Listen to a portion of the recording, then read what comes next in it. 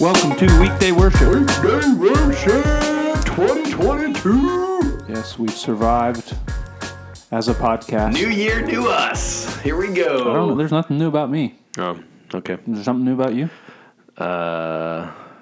No. Another day closer to heaven. Another day closer to There's glory. this guy on Twitter I love. His name's Isaac Adams, and every day he tweets, "Brothers and sisters, we're another day closer to heaven." Well, Every day he tweets one that. day closer. Welcome to 2022, buddy. I've missed you. We're back in action. We had an interview last week that we we posted the interview with Stephanie. Yeah, Nice job. we thought was ahead in this podcast a little bit for the first time. We recorded that episode a few weeks ago so that we'd have. If you haven't heard it, go back and listen to it. It's worth the listen. I Yeah. enjoyed it. Yeah, and I think I said in that episode, if any of you have a play that you think is really cool, and you want to break down, send it to us. Yeah, and we'll he's have, trying to get me out of the booth for another. Chad and Stephanie. Well, we only got 2 mics, so it'd be the Chad and Stephanie podcast. Yeah.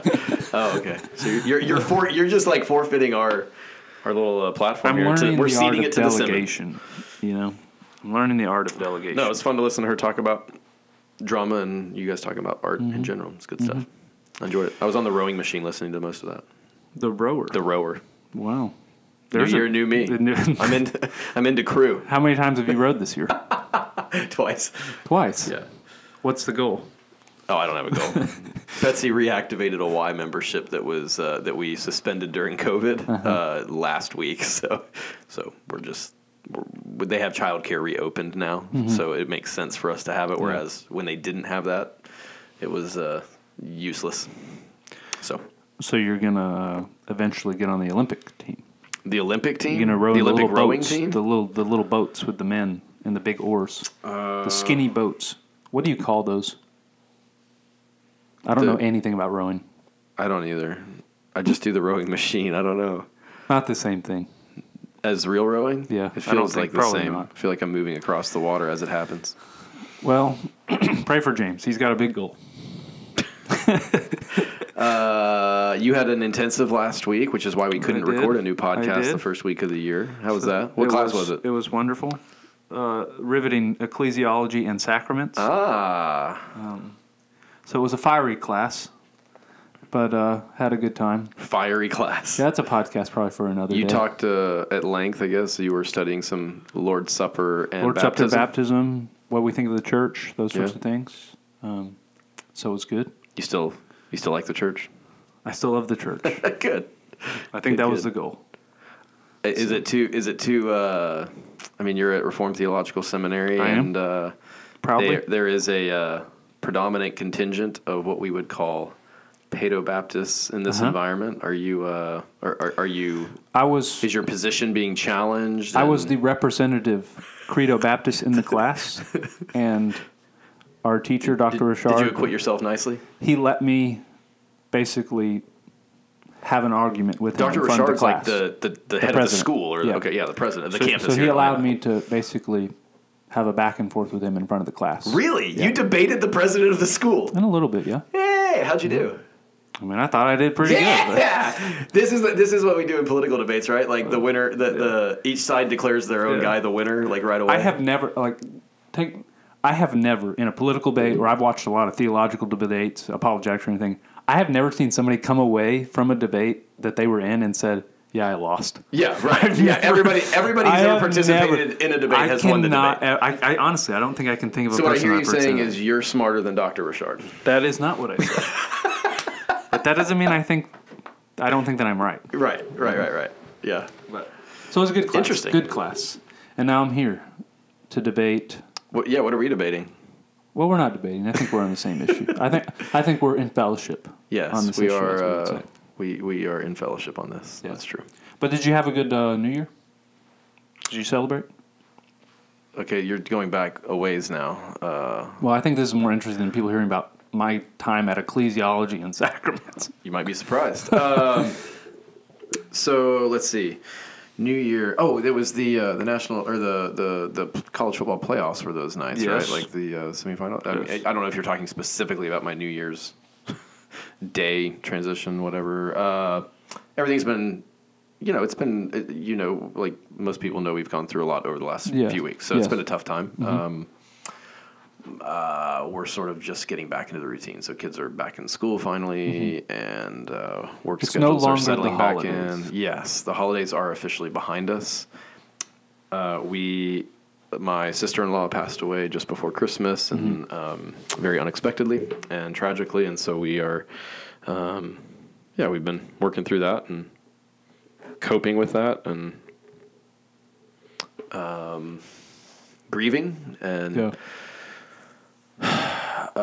Yeah. So we're tired, and but God's been very good, and we're moving along, and my wife obviously more invested directly in caring for kids and so forth. But so that kind of colored most of our holiday season. That was right of course, before. Of course. Yeah. Do you feel older? Older? New Year? No, I feel exactly the same. You feel younger? I feel exactly the same. What does that mean? I have no idea. You're asking the questions. Well, I mean, it's a like. Do you do any reflection at the end of the year like this? I do. On like. Well, I'm doing a lot of mine in like November-ish because I'm doing planning usually in November for the coming year. So I don't know if I'm doing a ton of reflecting like right at the end of the year, but I mean I've walked our church the last couple of weeks through a little bit of some of what I've been maybe thinking through the last several months, and some of what I think is kind of on the horizon for us as a church. So in some ways I get to be more public probably in my reflections than a lot of people just because of the nature of my position. For sure. Yeah. So no secrets here. No secrets. Everybody kind of knows what's going on with me. Yeah. Well, I feel older. Congratulations. I feel a little older. I'm already old, so I don't want to feel older. You're kind of young, so you need to feel a little older. Yeah. But last night we were... me and my family were sending like dumb pictures that we found of each other on our phones from years ago. Oh, okay. And somehow my wife turned it into funny pictures of Caleb specifically. Oh, I like this. And I texted back after seeing those. I was like, really, life is just a series of pictures in which at the time you thought you looked cool. And you regret them very much later. But now you realize how stupid you looked. Yeah. And I guess it's a gloomy outlook on life. One of my daughters, you'll appreciate this, McLean, who's 5, she keeps asking me like regularly now, like she'll start rubbing my head and say, "Daddy, you need to grow your hair." And I say, "Well, no, I'm bald. I can't." And she goes, "Yeah, because there's weeks where I'll go maybe 4 or 5 days without shaving it, and she sees it start to come in, sort of, right?" Yeah. And so she can't understand that, like, no, I could grow it and it could get longer in places, but it's not. It's all thinned out in certain ways, right? Like it would look ridiculous. It wouldn't look like how she pictures it in her head. Correct. Yeah, but she keeps asking me to do it. I'm just like, "Sweetie, I'm sorry, I can't. Like, this is for all of our dignity, okay?" No, like you should get a wig and walk in one day and see how she reacts. You acquire the wig and I'll wear it. How about that? That would be. It's got to be a real authentic looking thing, though. A mullet? It doesn't matter. It's your pick. A brown mullet. That's my pick. Find a desirable wig on Amazon and order it. And a desirable bring it to it. Brown mullet. Bring it to me. Yeah. All right. So we were talking about reflection of the year, and then you said you kind of share that spiritually with our church as a pastor, but that usually includes looking forward to the new year as well, and.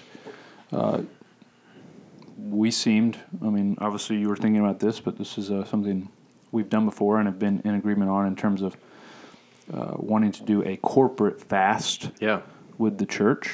And you saw that as something worthwhile. For sure. What circumstantially do you think that comes up for you? Not in terms of, here's biblically why we do it, but why do that right now? Why now? As a church? That's a good question. Well, I think there is something about the new year and kind of thinking about life in seasons and stretches of time and breaking it down into maybe more digestible segments, because when you just think about life in the future and what's ahead, that can be kind of vague and never ending and maybe even a little intimidating. So every time we go into a new year, we're thinking about, what we're hoping for, praying for, trying to accomplish during the course of that year a little bit in the life of our church, and where are we in trying to discern where the Lord has us developmentally as a church. And I think, a church is a living kind of thing. It's an organism. Yeah, so as a living organism, it's like there's a sense in which, and this is subjective, I suppose, and so I don't want to do this in isolation, but in conversation with and in prayer with our leaders and getting feedback from people, just kind of go, here's what I'm sensing, and here's what I feel like, here's where I feel like we are, and discerning where we are as a church, and then get feedback from that. And so I've been doing that over the last few months and kind of thinking through this year, and we had our leaders together in December and tried to walk through a couple things that I just kind of was laying out a little bit of my heart and some things that I was thinking about. And there just was there's a passage in Acts, actually it's in a passage around fasting and prayer in Acts 13, I think, when the church in Antioch was first sending out missionaries, and there's this line in there where Luke, I think he credits the thought to Paul, or maybe Luke just says it, where it seemed good to us and to the Holy Spirit to proceed in whatever way, and he describes how they proceeded. And I think in that room in December when we were all talking, and I was kind of laying out some things, and everybody was kind of interacting with those ideas and some of what we were thinking, there was it seems good to us and to the Holy Spirit kind of moment. So I was talking. I preached the last couple of weeks on some things related to spiritual formation, and in that time with our leaders was laying out some of those things, and was talking specifically about some of the ideas from this last Sunday of slowing down, of quieting down the noise, of trying to adopt some patterns and practices and rhythms that would nurture a more distinctive kind of holiness and a pace of life that was sustainable and distinctive from what I think the anxious, frenetic pacing of our culture is. And I was already thinking about a fast and maybe doing that corporately. We've done that before, but we hadn't planned that yet, and so it was something on my mind, and I was going to lay that out but before I could even say, hey, I'm thinking about this, some of our folks who've been around for a few years were like, hey, we need, let's do a fast like we did a couple years ago, and I was like, well, I'm glad you mentioned that. And so that was something that everybody in the room kind of was like, yes, we want to do this. And so we talked there and decided on kind of when we would try to do this based on some of the early year kind of developments or things we were doing. And so that was really not my, deciding, hey, I'm going to do this and we're going to do it. That was really a bunch of us in a room together, kind of, I think, discerning where the Lord has us and what would be a proper way to posture ourselves at the beginning of this year. Yeah. And actually what I didn't say on Sunday that I should say is we actually have gone ahead, because we feel like doing this annually actually is probably not sufficient.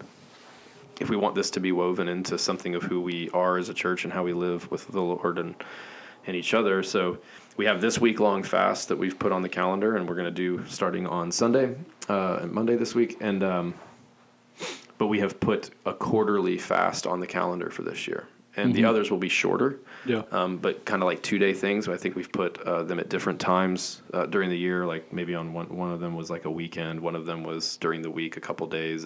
But we just want to kind of quarterly have a moment or a little stretch where we say, hey, we're gonna turn off the media and then all the external noise, the entertainment for a couple days, and we're gonna deprive ourselves of food in certain ways, and we're going to try to nurture dependency and desperation for the Lord and cry out to Him, and so we just kind of want to make that more a part of our ordinary flow of life together and in our own individual discipleship. So we'll be having that periodically through the year. And we didn't get to really dig into the practicals or the intricacies of fasting in a lot of ways in your sermon on Sunday, because you were kind of setting up the heart posture that makes fasting a thing we should want to do. So I thought it would be helpful for us to just talk through a few things with fasting, because I feel like this is an issue or an aspect of Scripture a lot of people haven't thought about, or maybe have thought about in different ways. It's just not something that comes up a lot. Sure. We talk about, sanctification or baptism or all these sorts of things a lot, but fasting. Yeah, we'll even you talk just about don't talk prayer. about it a We'll lot. talk about Bible reading. We'll talk about worship. Yeah, there's a lot being of part of a things. church. So it may be helpful for a lot of people to think through this briefly here, but in a little bit more of a, okay, let's walk through. Yeah, some I of the hope that practicalities you and I here. talking about this can help people feel excited about next week. Yeah. B, decisive about how they want to approach next Yes. week. So we want to give some different ideas Yes. of how you might approach it and set us up for success. Yeah. And then C, that it would help you take that step of, because it is a little scary for those of us who haven't done this. So also maybe that it would help us all together to go, like just to commit to it. Even if you're not excited about it, even if you're not entirely sure of all the things, like, hey, what if we actually just stepped into the unfamiliarity of that and took the risk of doing this ourselves and together with our church family? Yes. So what I want to do is briefly talk through a biblical basis for fasting. Okay. Talk through a little bit of purposes of fasting, and then talk about kind of some practical tips or ideas around fasting themselves. Let's do it. In terms of different types Yeah, of I love fasting it. and stuff. Okay, so I think the first thing we should just this could be obvious to you, maybe it's not, but I think it needs to be said is we need to say what fasting is not. And fasting is not a law or something that makes you a second-level Christian with people. So I'm thinking specifically of Colossians 2, when Paul he's talking through these people in the church at Colossae who were basically putting themselves on a higher pedestal because of the regulations they were imposing on themselves and others. Mm-hmm. So when he talks about the right to eat food, to follow the Sabbath, to not taste or touch, he's really dealing with an issue that's technically called asceticism. But what you need to know about that is Paul's saying these people were putting regulations together and saying, if you don't follow these, you're not as good as a Christian as me. Yeah. And Paul says that has nothing to do with the Christian life. Yeah, and it's essentially a way of proving your spirituality by denying yourself certain things, right? Or, yes. By imposing a certain kind of misery on yourself. Yeah, and saying that therefore that creates these levels to which you can a hierarchy. Get to God. Yeah. And there's kind of, and it's all based around how much are you abstaining in these ways. Mm-hmm. And that, Paul says that's junk. Yeah. That's absolute junk. That's what the Greek word means, is junk. Sure. But he spends, in Colossians 2, a lot of time basically saying, no, Christ he's defeated everything for you. You are one in him. Mm-hmm. That we are all one in the same with one another, that no one is greater than another, mm-hmm. That we are all set as children of God, as sons and daughters of God. I think that's important to put forward first. But so where does that lead us to fasting in Scripture? If we're saying it doesn't have anything to do with your justification before God, if God mm-hmm. is angry with you or anything like that, it's not something that flows as a work that gets you to God in any way. Where do we see this now coming up as an organic part of the Christian life? I think one other point before we move to sure. that might be helpful to distinguish from is that because there's a sort of faddishness in our culture to different routines and dietary rhythms and those kind of things, as long as we're talking about what it's not, our cultural sort of this new wave of intermittent fasting mm-hmm. as a physical health discipline, mm-hmm. That's not biblical fasting. Yeah. Right?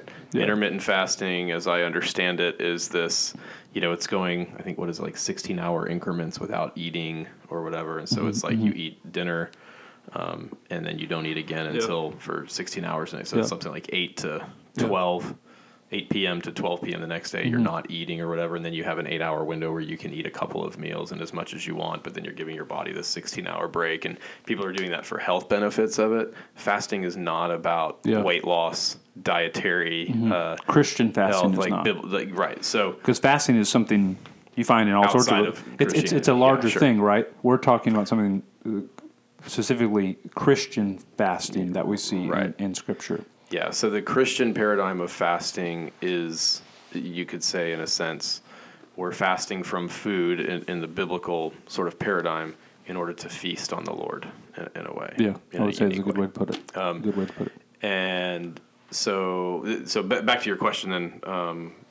Okay, so we've established it not as a work or a higher level spirituality or anything that has to do with our justification with God, our union with Christ, any of that. But we're saying it has an organic place in the Christian life.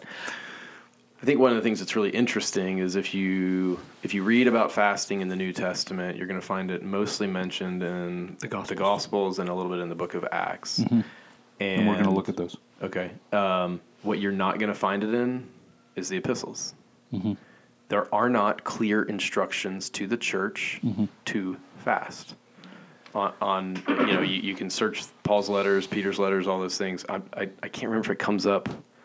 It might come up once in the epistles or something like that as a sort of one-off. I can't remember if it comes up at all. I don't. But I know it's not instructed or commanded as something that we are to do. Yeah.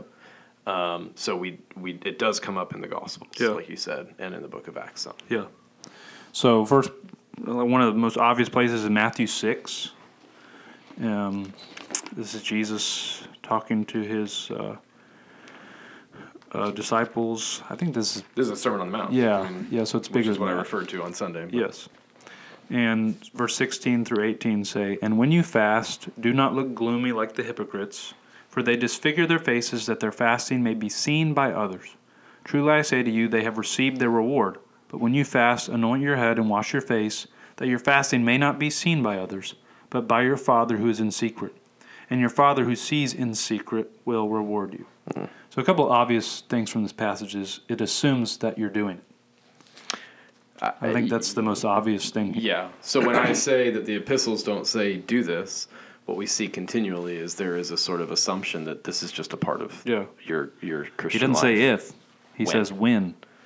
Yeah. So it seems to be Jesus sees this as a natural rhythm of life with God, at least from what he's laying out here. And again, I think people may say, well, it feels like such an underdeveloped thing in Scripture. Mm-hmm.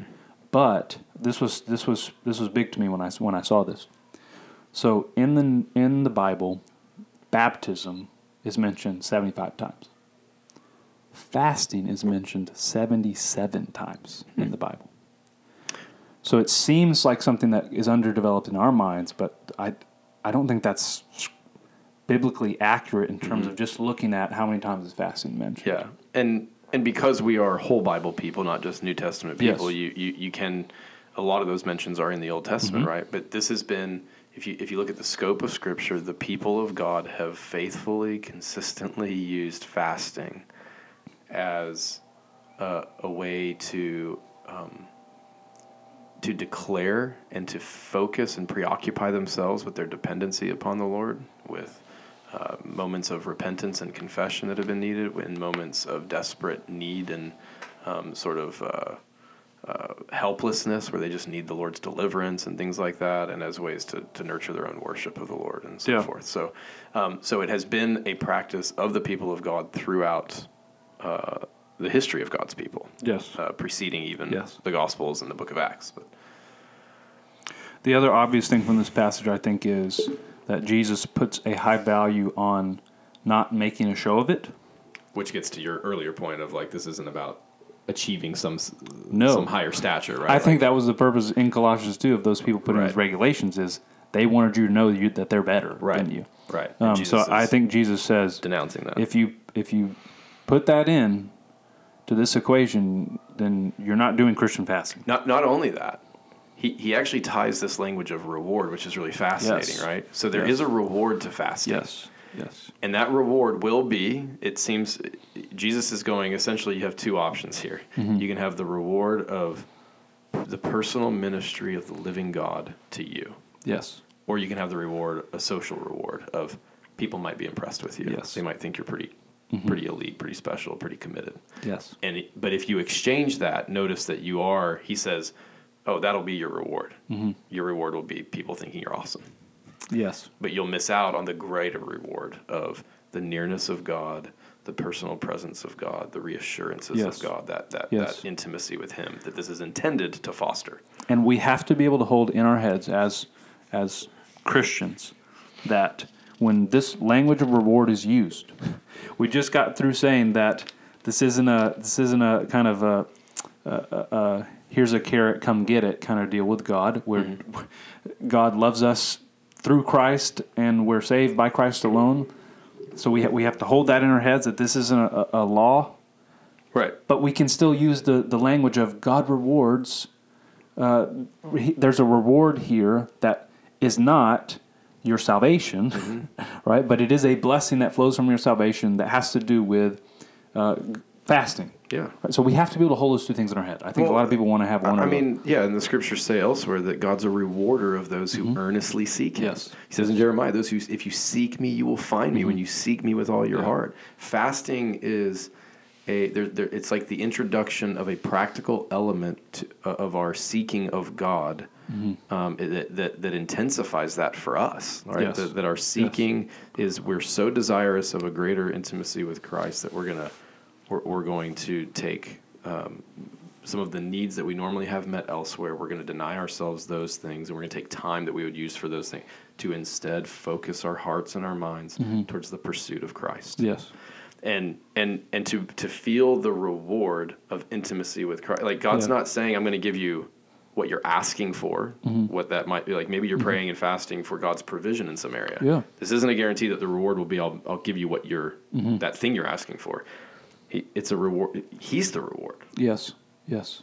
And in that fasting is striving, I think. Yeah. In that striving, the biblical, what I think the Christian assumption is that it starts with grace. Yeah. Is that in that striving, you're starting with that I have a relationship with God, that there's already something established here in which I can strive after. So I think it's really important to not detach those things in our minds. I think of it a lot just because the language we've been thinking about a little bit is our oneness with Christ or union with Christ and Christ likeness. Yes. Christ Abiding. in us. Abiding in Christ and Christ abiding in us. So that's the language around John 15 and this last week in Matthew 5 that we've kind of grounded ourselves in. That's the foundation. That's the language of Scripture. It's the foundation ends the wind in our sails. Yeah. To do this.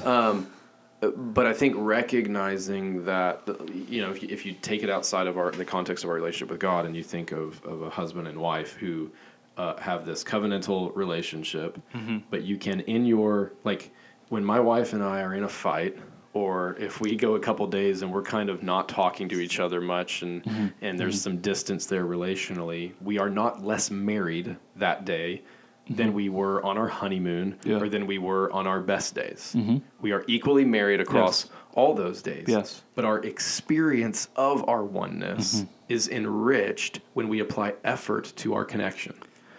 And to get away, let's say, I'm married right now in the flow of life. I have oneness with my wife objectively in the sense of our union together. But she's working, I'm working, kids have schedules, we're scattered. We've had 3 or 4 nights in a row where only one of us has maybe been at home, that kind of thing. Now, if we leave here, we leave our kids with other people, we get away on a 3-day trip to go, let's say, to Destin or something like that. And we spend 3 days at the beach together, hanging out, having meals, sitting on the beach, whatever, talking. We're going to feel closer and more connected in one of those experiences. Yes. But again, because of my union with Betsy, I want to have moments to have a date night. I want to have concentrated times where I pour myself into my relationship with her and her into me. And so I think that's the thing we're talking about. This is a relational pursuit of God. And I think that's such a helpful picture, because what you're saying is when you're legally married and you see those, really what marriage is, but you see, experientially or relationally, we're not living out who we really are. Right. Then really, returning relationally and experientially to that place is just It's just living out what the foundation of who you really are is. Yeah, it's leaning into that reality It's of who we leaning really into the are reality, as the a married fixed couple. reality of Right. who you are. And that is you describing the Christian experience of seeing who you are in Christ, and then experientially either seeing, wow, I'm not living out what I actually am on paper, Right. or saying, wow, I'm starting to live out what God has declared me to be in Christ. That's a beautiful picture. Okay, Yeah. we kind of waded off into union with Christ, but which is not a bad thing to wade off into. Well, yeah, and certainly not as it relates to fasting, because I don't think meaningful fasting can happen apart from. I don't think anything in the Christian life can Right. happen. I think you're going to fall into all sorts of a lot of wearisome yes pursuits. You literally said in your sermon, and I was going to bring this up this week. If you're talking about fasting, you started your sermon this past Sunday saying, if you have not listened to the abiding in Christ sermon from the week before, this will be burdensome to you. That was word for word quote of what you said. I believe that is absolutely true in every spiritual discipline. For sure. If you don't ground it in the union with Christ, of abiding in Christ, then you get to your spiritual disciplines, cut off from that union, and you just create burdens on yourself that you cannot bear. Yeah. And so that's where we're really hammering that in. We're hammering that in. Okay, all right. So we get back to fasting. One more example here from the Gospels. Matthew 9, 14 and 15. This is when the disciples of John the Baptist come to Jesus, and they're seeing what he's doing, and the verses read, Then the disciples of John came to him, saying, Why do we and the Pharisees fast, but your disciples do not fast? And Jesus said to them, Can the wedding guests mourn as long as the bridegroom is with them? The days will come when the bridegroom is taken away from them. Then they will fast. No one puts a piece of unshrunk cloth on an old garment, for the patch tears away from the garment, and a worse tear is made. Neither is new wine put into old wineskins. If it is, the skins burst and the wine is spilled, and the skins are destroyed, but new wine is put into fresh wineskins, and so both are preserved. I do not want to get into wineskins. You can get into wineskins. You have good answers for that. I sat down to look at this last night, and I had been working on other stuff all day. I was like, I don't want to wade through what this means. Well, go ahead. If you've got, I don't have a lot to say about wineskins. I don't want to go deep into it. I think what Jesus is saying is that, okay, so he starts by talking about the question of fasting. Mm-hmm. When I'm gone, he's saying he's the bridegroom, right? Yes. So his presence here is to be a time of celebration, right? And in celebration, what do? We feast. Yes. So he's saying there is going to come a time where I'm going to leave, and in that time when I'm physically gone, my followers, my disciples, they will fast. So again, for the second time, we're seeing this blatant assumption on Jesus' part that this will be a part of the life for those who follow him. And then he goes into this seemingly disconnected conversation about wineskins. The immediate thing that jumps out to me when we read this is what he's talking about is an old practice, fasting, not being done according to an old paradigm. He's talking about fasting in a way that is not akin to the old way of how they perceived fasting, which would have been a religiously compliance with a code, right, or a set of guidelines. I think what Jesus is saying is, hey, there's a new way of fasting and a new. He's maybe talking something about this new covenant that's coming. And fasting takes on a whole different thing here, and so he's introducing. I think he's hinting towards this new approach of a relational kind of fasting that's non-religious, and it's about connecting with him. It's about following him. It's about, again, back to this nurturing our union with Christ. So it's an old practice that's being repackaged within a new understanding, a new paradigm, a whole new way of thinking about it. Yes. Does that make sense? Yes, okay. I think so. I think one of the most, again, obvious things from this passage is Jesus identifies one of the purposes of fasting, specifically for his disciples, is that when he's gone, they should long for him. And fasting is an expression of that longing and wanting him. So, and what that also implies is when we are with Christ one day, we won't need fasting anymore. Mm-hmm. We'll never fast again. Right. Fasting is something of this world. That's good. And that's one of the way. Like, instead, what's the image that we have in the end when feasting, sitting down at the table of Jesus, feasting. So we will have an eternal buffet with the finest wines and the choicest meats in glory to sit around and celebrate that union with Christ and its ultimate realization. Yes. So we won't have to fast any longer. Yeah, yes. That's beautiful. Yes. Okay, so I think those are a couple we've identified.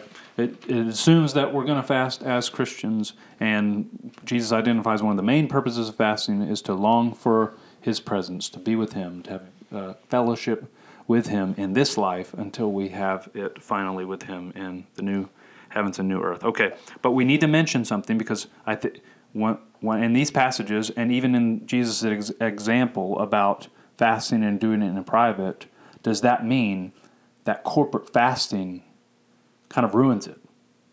Because if Jesus says, hey, do this in secret so nobody can say anything, and His examples seem to be in the context of personal fasting, does that rule out corporate fasting? And I would say no. I would say that is not what Jesus is. It better not, or I'm in sin for having led our congregation down this road. Then we need to send out, we'll edit the sermon. Yeah, right. But, so here's why I think that's not true. First reason is you see corporate fasting, particularly in the Old Testament, predominantly, as something that God blesses.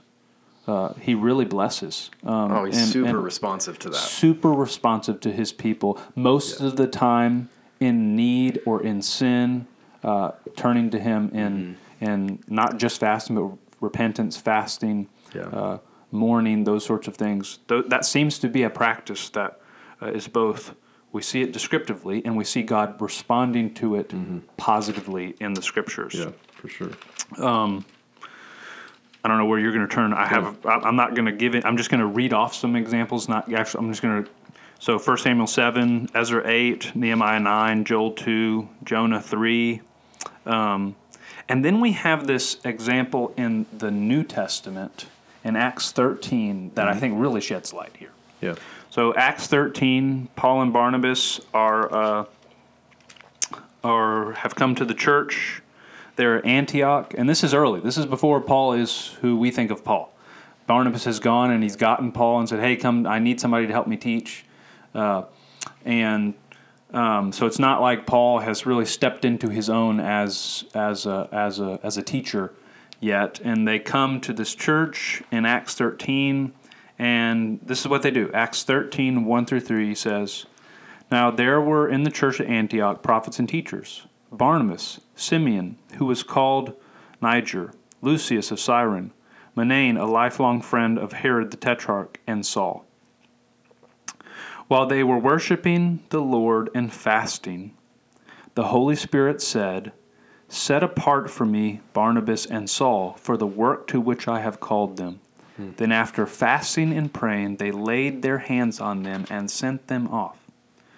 Okay, so it seems to me that this church corporately was fasting in order to seek direction from the Lord. Yeah. Because there's answers that sometimes we need that aren't necessarily laid out in the Scriptures. Right. Like, where should we send ministers? Where should we plant a church? Yeah. Who should we call? Obviously, there's qualification for those things, but there's a lot of things that in the church and in life that you have to make decisions on that there's no do this or do that in Scripture. There's objective qualifications, for instance, for maybe a qualifying church planter, pastor. Mm-hmm. But subjectively, the right person, the right place, the right people to go with, this is the process they're kind of working through. And they see corporate fasting as a way to help humble themselves toward God, to know that direction. And here we have this kind of, the Spirit says it's set apart for me, Barnabas and Saul. They're still calling him Saul at that point, to work to the work which I have called them. Then after praying, they laid their hands on them and sent them off. So think about, this kind of fires me up a little bit. Yeah. Think about the importance of this moment. Mm-hmm. This is a world-changing moment. This is when Paul is sent off into ministry. Probably the most single-handedly influential, next to Jesus, person in the world in terms of changing, really. Well, not just, he's going to embark on his missionary journeys. Yes. Which start this church planting movement across the Mediterranean world in the first century, which changes the empire, right? And then history. The world. And then, but then it's, well, what is so much of the Bible that Paul wrote? It's letters to those churches, which came out of these ministries, right? These missionary journeys. So like so many ways in which we are still constantly being impacted by what happened in Acts 13 verses 1-4. As a response to the church corporately fasting and praying on what they should do, what these nobody men should do. Yeah. Paul was not, again, we think of Paul as like every church he would have walked into, he was the guy, right? Yeah. They were deciding if they were going to send him out for ministry or not here.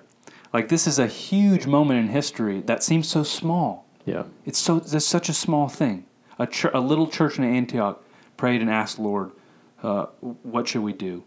And through that guidance, they send out Paul and Barnabas, and that changes the world. Yeah. That is amazing. And so to me, I think this cannot discredit corporate fasting. It actually is a huge example of why we should humble ourselves as churches and actually turn to the Lord in this way instead of, we want to seek the Lord's advice, but then we just make all our decisions ourselves. Yeah, so that's Acts 13. If you go back to some of those Old Testament examples, I think there's 4 categories I'm thinking top of mind that fasting seems to be toward. One is what you're talking about. It's seeking God for direction in decisions that you're just not sure about, future kind of trajectories. Another would be repentance, which you mentioned. A few of those examples that you gave, Ezra 8, I think it was, when they hear the reading of the law, and there's this return to the Lord. And so all the people of Israel there, that are the people who are repopulating Jerusalem, begin to cry out to the Lord in repentance and confess sin and return to him. Thirdly would be this aspect of deliverance, maybe. I think of Esther, when the people have a call for a fast, when it appears that they're going to be wiped out by King Ahasuerus and everything. And so Esther, is it Esther that calls for a fast? And so the people cry out to God and call for a fast, begging for God's protection and deliverance. And that happens through the way that Haman's plans are subverted or whatever. And so that, what are we at? We're at decision-making or direction, repentance, confession, that one of deliverance or needing God's intervention in some specific way. And I think there might be a fourth one. I don't know if this is distinct from those 3. Maybe it's overlapping in some way. But I think there's one that's like when you're in a posture of waiting. Like the way we might think of that now in our terms, I think charismatic circles might call it breakthrough, right? Where there's this... I wouldn't use the language. I'm saying like, but I understand the concept. That's the language that is used. I'm saying but I think biblically speaking, there's this engaged waiting for the Lord to move. Yes. And so I think the biblical language is the language of waiting, and that's not a passive kind of waiting. That's the. So you're literally, me and James haven't talked about this, but James is describing the categories of the purposes for fasting, and many of them are lining up exactly with what I have written down here. The one that I think connects to what you're saying is what I would call pleading with God to move. Okay. So I'm thinking of like in Daniel 9. In Daniel 9, Daniel needs God to move. Yeah. He needs God to act, and he has to wait on the Lord to act. And this is what he says in Daniel 9. This is verses 3 through 19. Then I turned my face to the Lord God, seeking him by prayer and pleas for mercy with fasting and sackcloth and ashes. I prayed to the Lord my God and made confession, saying, and I'm jumping down a little bit here because he goes through a long thing, but he says, now therefore, O our God, listen to the prayer of your servant and to his pleas for mercy, and for your own sake, O Lord, make your face shine upon your sanctuary, which is desolate. O my God, incline your eye and ear, open your eyes and see our desolations in the city that is called by your name. For we do not present our pleas before you because of our righteousness, but because of your great mercy. O Lord, hear. O Lord, forgive. O Lord, pay attention and act. Delay not for your own sake, O my God, because your city and your people are called by your name. So I think that Daniel is in need of God's move, and he's saying, I'm going to fast and cry out to God and wait on him to move because I can do nothing else. You're at the point where there's, let's say you're at the point where you can't do anything to help the situation. It really is in the Lord's hands. Like something other governing forces are at work and make determinations about things, or there's other factors that you have no influence over. Yeah. And so what do? Well, you posture your heart in that sort of desperate dependency upon the Lord, and you wait for him. And. And again, I think all of these things that we're talking about, praying for God to move, turning to God in repentance because we feel His indignation, turning to God because we need a revival, all of these things, all legitimate. Yes. But again, they all have to flow from, I think, the ultimate purpose of fasting, which is long for Jesus. Yes. I don't just long for God to move and take His anger off me. I don't long in just because I need God to help me get a breakthrough or act, which is a serious thing. I'm not making light of that. Right. But fasting to God is not a means to the end of whatever we're fasting for. God may move and act on those things, but the ultimate longing of fasting, which is exemplified through, man, I need God to heal me, or I need God to save my child that I'm praying for, or I need God to act on this situation. What those are really extensions of is, I need Jesus. Because when Jesus comes, all of those things will be fixed. Yeah. Those are just obstacles in the way of me enjoying Jesus. And so we don't want to disconnect those legitimate purposes of fasting from the ultimate purpose of fasting, which is to long for the bridegroom. Right. So as we turn our attention to thinking about fasting this coming week, Yeah. I think there are times in the life of a church where maybe we have a specific decision that we're facing as a church, and we need to corporately go before the Lord as they did in Acts 13 and say, God, who do you want to send and where? Yeah. Okay, that's one element of this. I'll be honest with you. I don't think we're at a point where we're having massive decisions to be made right now. In many ways, we are kind of, let's keep trying to faithfully steward what God is entrusting to us and making disciples. We're not at a critical point of decision about something significant. That said, you might be. Yeah. Yes. Right? So there's a corporate dimension to what we're calling you into this week together, but there's an individual personal dimension. You need to orient your fast this week in a particular way. You might have really important decisions you need to make about your career, about children, about location and where you're living and where God might be moving you. Maybe about medical decisions you need to make. Yeah, sure. Physical related things. Like there may be significant challenges in your life or uncertainty about certain things.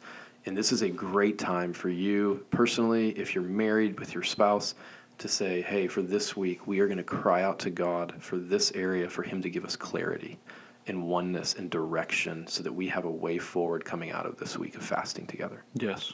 So that might be something this week. In another way, though, you might have, maybe you don't have major direction yourself. We don't have major direction for a church.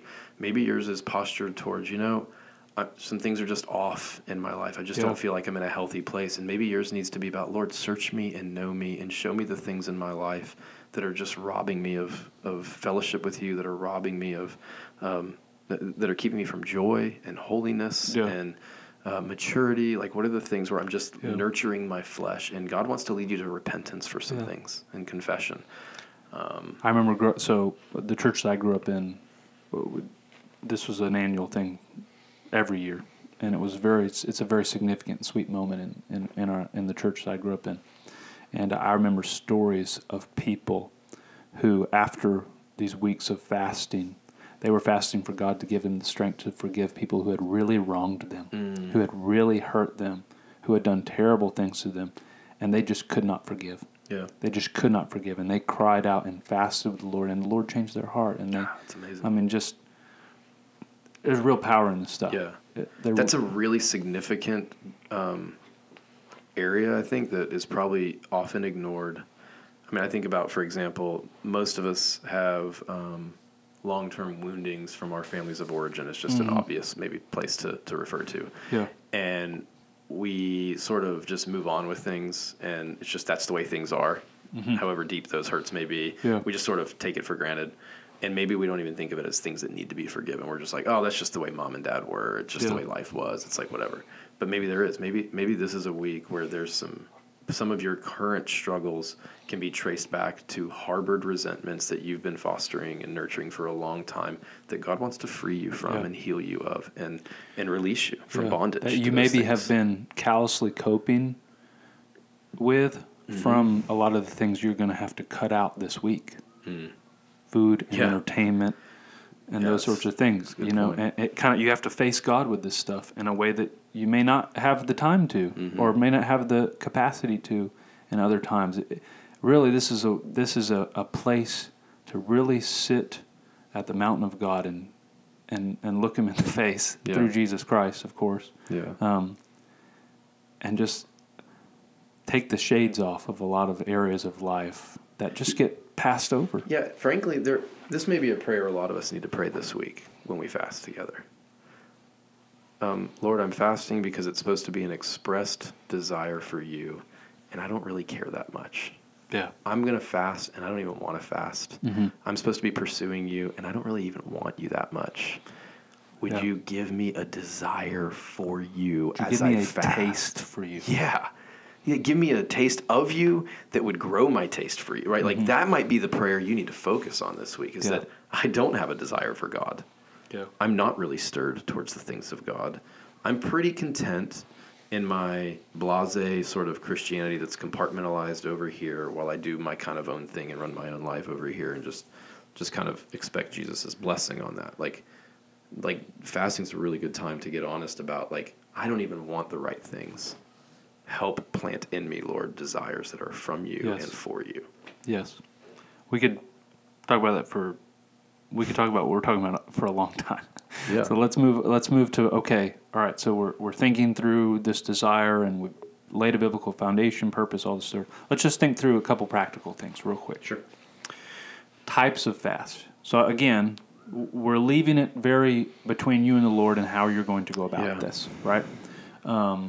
And for some of you, you're going to figure that out, and maybe you've done this before, and you kind of, you know rhythm. Some of you you want more structure. You want me to, you want to be told what, and so let's just lay out some categories of fasting, right? So the most obvious, and which to me seems to be when in the New Testament, when people are talking about fasting, this seems to be what they're talking about most generally, which is a full fast, which is pretty much drinking only liquids. Mm-hmm. Jesus didn't do that on his 40 days. I wouldn't recommend doing 40 days with no liquid. Yeah. But usually the idea is drink only liquids, water, full fast. You could say, hey, I'm going to do that for the first day, and then the rest of the days I'm going to do something else. Or that could be, I'm going to do this for a few days. Or you could feel inspired to do it for 7 days. My pastor growing up, he did it for 3 weeks every year. And we'll be doing it right now. So that's an option, but that's not the only option, is what we're saying. So you could do something like what's been referred to as the Daniel fast, which it's not a one-to-one correlation, but it has its roots in a particular fast that Daniel did in his book, talking about how he put off. Abstained from the royal food and wine. Yes. And he ate only vegetables and fruits. And so what that's kind of turned into today generally is no breads, no meats, no sweets. That's the general. No carbs. Well, you're getting that in other ways, but no bread, no meats, no sweets, and that's probably something for, especially if you've never done fasting. That's probably something a little more manageable for you to do especially a whole for week with, yeah, for right? Sure.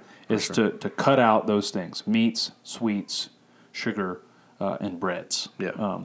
Which is really the enjoyable parts of food. That's what we're talking about, right? Yeah. So that's fruits and vegetables, liquids. Yeah, that way you're still getting some sustenance and healthy intake. But then what you can do, and this is growing up, this is how a lot of people I knew did it, and this is how I would probably go about it, is you can mix and match those. So say I'm going to do a full fast for a day or two, and then switch to a Daniel fast for the rest of the week, or do first day a full fast, and then Daniel fast, and then the last day, maybe on Saturday, do a full fast. You can kind of interplay with those ideas. And then the last option would be something like maybe you set hours. So you say you're gonna from sun up to sundown you're not going to eat, and you're going to use that time when you would eat to turn to the Lord. So that's you could set it up that way. Those are just some general ideas. Sure. Of how you could go about. I think fasting. another one that a lot of people I know have done is like a sort of modified with liquid only, in that you're not doing any solid foods. Yeah. But you might do some smoothies through the week, but generally you're not doing milkshakes in that case. Like, but doing a fruit smoothie or V8 juice kind of thing where you're getting some calories and stuff in, but it's not in solid food form, and it's still generally not the ones you would normally indulge. So that would be another way of approaching it. And look, I mean, again, we're not trying to be legalistic about it. Those are sort of normal ways of going about it. You might just feel like Lord's called me to give up meat for the week, but we are encouraging our folks to, let this impact your diet for the week. Make some decisions around food and consumption. Yes. Food and drink. I would really urge us. I'll put this out there. We practice a lot of Christian liberty at Generations. A lot of you guys are free to and do consume alcohol. I think this ought to be a week that we as a church go, hey, let's put that away for a week. Yeah. So again, not legalistically, but that's a suggestion I'll make. That as it relates to food and drink. And then the other component of this, as we've suggested, is it would be really beneficial to do a media fast alongside this, which is probably equally or harder. I think it might be the hardest thing at this point for a lot of us. Yes. I know that for a lot of us, because of our work, we have to be on computers, we have to be on devices, you have to be accessible. So we're not trying to, again, be legalistic with the way we would ask you to do that. But it's more of going, hey, my optional entertainment, scrolling of, Instagram, TikTok, social media, posting on things, scouring those things, my viewing, my binge watching things on Netflix and all that. I mean, podcasting. For me, like I found myself wrestling last night. Like I was looking at the schedule for NFL playoffs. Yeah. And I'm a huge sports fan, as many of you know. There's 3 playoff games 2 on Saturday, 3 on Sunday, and then there's 1 on Monday. So whether I start this fast on Sunday or on Monday, I'm missing games. Yeah. Right? Yeah. And then there's more on Saturday at the end of the week. Yeah. And so like I'm wrestling with whether I give myself like that space to go, well, I'm not going to be legalistic about it. Like, and so I know the tensions. Yeah. Like I feel them. Yeah. But I do feel called. Like I love sports, and I think Jesus wants to go, I'm better than sports. Yeah. So we talked about this in my community group on Sunday, because some people were asking, what about this? What about this? What about this? And this is how I think this is a good way to think about it, is take all of this stuff that you put under the category of media and the stuff you put under the category of food. And when you look at that table and you see the things that pull on your heartstrings the most, those are the things that I think you should go with. Yeah. Right? So the things you least want to give up. If I look at my table, right, and for me, I'm just gonna tell you, I see NFL football and I see podcasts. Yeah. Okay. Podcasts hurts. I'm addicted to podcasts. My backlog's going to be unreal when I get back on them. And I look at that table and I say, well, I'm going to stick with podcasts, but I'm going to abstain from TV and NFL football.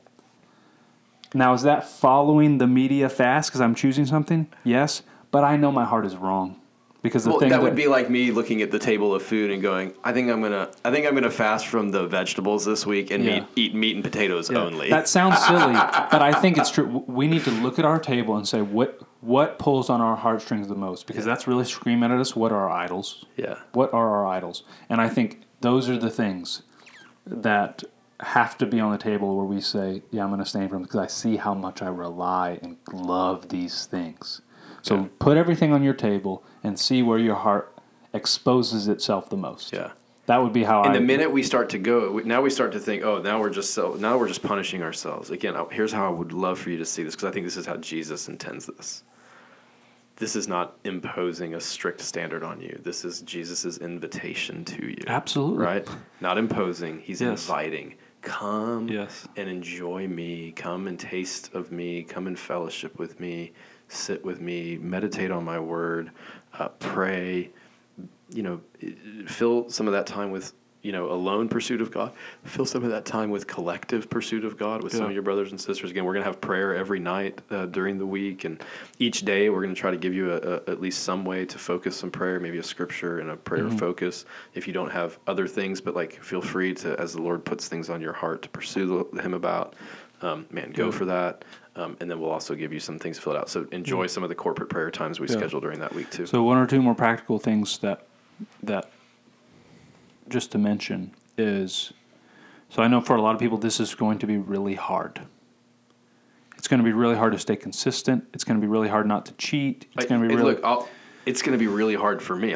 Forget other people. I'm going to have a hard time with this. Yes. I've done it before, but it's hard. So I would say, just having seen this and done this a lot growing up at our church, it's really important, I think, not from a legalistic standpoint, but just from a looking at, trying to do it well, is to identify specifically what it is you're going to do and then hold yourself to it, not go into it vaguely, because then you'll start making exceptions all over the place.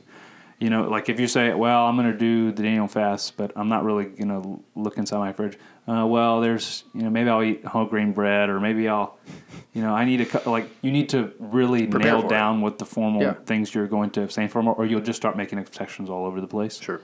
So, and then you have to go grocery shopping for Yes, that's one of the biggest parts of this I have seen is you don't prepare at the grocery store, and so then all you have to eat at home is stuff you shouldn't, that you said you wouldn't want, and it just becomes problematic. Yeah. So it's something you really gotta think about. Yeah, and as a point of accountability, whether, if you're married, as spouses, talk about this together, agree together on how you're going to approach this, and you don't have to approach it the same way, obviously, maybe you're approaching it different, but but if you're an unmarried person, get with one of your brothers or sisters. So this is what we're doing in our community group, is we're kind of pairing up. Yeah. To check in with each other and then meet to pray with each other at least once that week. Yeah, that's awesome. So let's do something, where you have an accountability and encouragement source. So I think I think that will go. That will do you more good than you think it will by this time next week. I promise. What day are we? Wednesday? Yeah. Gosh, Wednesday's when it starts to get hard. Yeah. Last couple of practical things. So a lot of times when you do this, you're trying to have more of a concentrated time of engaging with the Lord through prayer and scripture reading, those sorts of things. And I think it's helpful when you have this concentration. Again, this is just giving an opinion or a. I'm not saying you have to do this. And we're going to send out scriptures to really focus on and those sorts of things, but. Maybe you decide there's really a passage or book of the scriptures that you're really going to go deep with and engage with God this week in a special way. So I found it helpful to pick a book like that and just spend my time during the day when I have it writing out that book by hand. Super helpful to just slow you down. All of us read the Bible way too fast if you've been around church for more than 2 months. We all read the Bible so fast. And this part of this week is slowing down. And I think writing out the scriptures is an easy way to slow down your Bible reading as well. Cool. Last thing I want to say, I know we're right at the hour, is we emphasize a lot, obviously from the scriptures, but then just in our kind of how we talk about our personal experiences with God, prayer and Bible reading. I think one of the greatest catalysts to those things, and a neglected sometimes part of personal encounter with God, is learning how to privately worship God as something distinct. A lot of times when I read the Psalms and when I read David and I read some of these people in the scriptures who are engaging with God in a specific way, you see them worshiping God. That language is used in the form of prayer, but also in the form of song.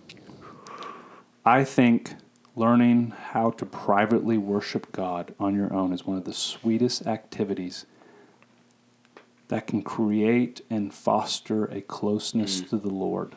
That needs to be recovered in a lot of our... Maybe that's something you just didn't grow up with a lot. I know there's different traditions that's more, it's more of a normal thing than others. But learning how to sing to the Lord on your own, engage with Him in worship and song on your own, I think has a massive benefit. Yeah, so maybe for some of us that might mean, curate a playlist at the beginning of the week. That'll be some worship songs that are meaningful to you. That might look for some of you in different ways. Like we were talking last week where you were talking with Stephanie about art. Like maybe you have some artistic, creative faculties that need to be tapped into. Maybe there's some poetry or writing of a song that you need to do. If you're a musician, maybe it's just the music component of that, and not even lyrics. Maybe there's painting or drawing or some find out of the ordinary things that maybe life is too cluttered for you to take time to do, and try to create some space during this week to worship God with the giftings and creativities that He's put in you as well. Let Him draw that stuff out of you, I think. Yeah. Well, we could go on for a long time, but we shouldn't. So now, one thing I do want to say is do not fast all podcasts, because weekday worship will be on. We will have an episode during the week of fasting. And so it will help you along, I'm sure, during the week, right? We want to encourage our brothers and sisters in the Lord as they do this. So we'll still do our recording here in the middle of the week, and we'll make sure to wash our faces and put oil on our heads, as Jesus says, and so that we look vibrant. We'll be in sackcloth and ashes. No, we want to look vibrant and energized for the podcast. James is going to wear a suit and tie. That is not to going this to podcast. Thanks. Hope this is helpful, and look forward to entering into this with our church family this coming week. Thanks, guys.